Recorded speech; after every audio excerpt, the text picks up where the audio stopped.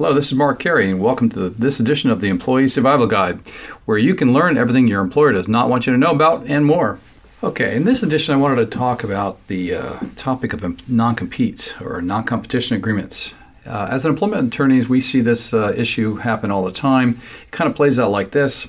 Get a call, individual calls is a potential client, and they are saying they need to get out of a non-compete because their new employer is asking them to get approval or waiver from their former employer. So we want to just talk about what the basics are of non-competes and how you can get around them. We have strategies we use routinely, but overall, let's just cut the chase of this. Non-competes are of no benefit to the employee whatsoever. There's absolutely zero benefit to you as an employee working for a company that has a non-compete. In our office, we don't have non-competes because you can't use that as for lawyers. So I just don't believe in them as a matter of practice. So the real issue is that they're used as a deterrent to impact adversely on their competitors. It has nothing to do with the employee. You don't get any money for them typically, and they usually shove down your throat at the very beginning of your job. So if you have a non-compete and you want to understand more about them, it's rather simplistic in terms of the understanding, and I'll give you the caveat at the end of that. They have to be reasonable in geographic scope, meaning they can cover the United States, they can cover state of Missouri, they can cover multiple states, even worldwide.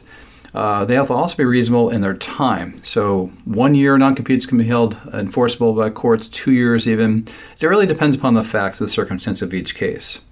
And then the balancing test at the very end of the analysis that a court will go through and lawyers is really, why should we protect the employer on their non-compete and restrict the ability of a person to earn a livelihood and pay for the mortgage, child care or whatever issues they have, because that's extreme importance, especially now these days with roughly 40 million people getting laid off due to the pandemic.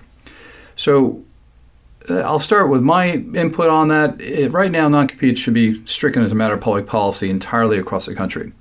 There are several states that do not use them, and they bar them as a matter of law, statute. But they're still routinely being used by a majority of the states. And so it's an old issue that should be thrown in the trash can because it's really impacting the ability of individuals to look for a job. They're not free agents, and we want free agency to happen. So here's the strategies we employ to get the employer to back off the non-compete issue. Number one, we get super aggressive. We actually will sue or potentially sue the employer that gave the client the non-compete. And we would draft a complaint. It looks like a lawsuit because it is a lawsuit, but we won't file it in court. We'll actually send it to the employer saying to them, if you don't back off this issue and resolve it without enforcing non-compete, we're going to sue you in court for what's called a declaratory judgment motion. And what that does, essentially, a declaratory judgment complaint, I apologize, it puts the employer to the rigor of the court's analysis of why it should have a non-compete or not. And generally, employers, about 95% of the time, back away. Again, they were only using the non-compete as a device to deter the competition or the employee from going to the competition and nothing more. So it's a veiled threat that scares a lot of people unnecessarily, I would say. But fortunately, we're able to resolve those issues in favor of the employee working. The next level of strategy below just threatening lawsuits and the like is trying to propose lists of employers that the company and your client, the employee wants to choose, 10 named companies, and basically both sides, or you ask the employer to suggest a list of employers that they can't go work for, and maybe strike your luck that no one's on that list, that the current job offer you have is not from an employer that is on that list. So that's another strategy. The third strategy is simply wait and see. Go work for the employer and see what happens. Generally, when the employer is put on notice is when you update your LinkedIn profile, or you see colleagues from a former employer and or vendors, they start to make remarks that they had saw so-and-so at the employer, and then you get a little nasty letter from a lawyer hired by the old employer saying cease desist. They will also come after the new employer in an attempt to cause the employer to terminate the new employee, which is pretty ridiculous in that sense, because it's pretty obvious that the whole issue is just about harming the new competitor and nothing to do with the employee at all.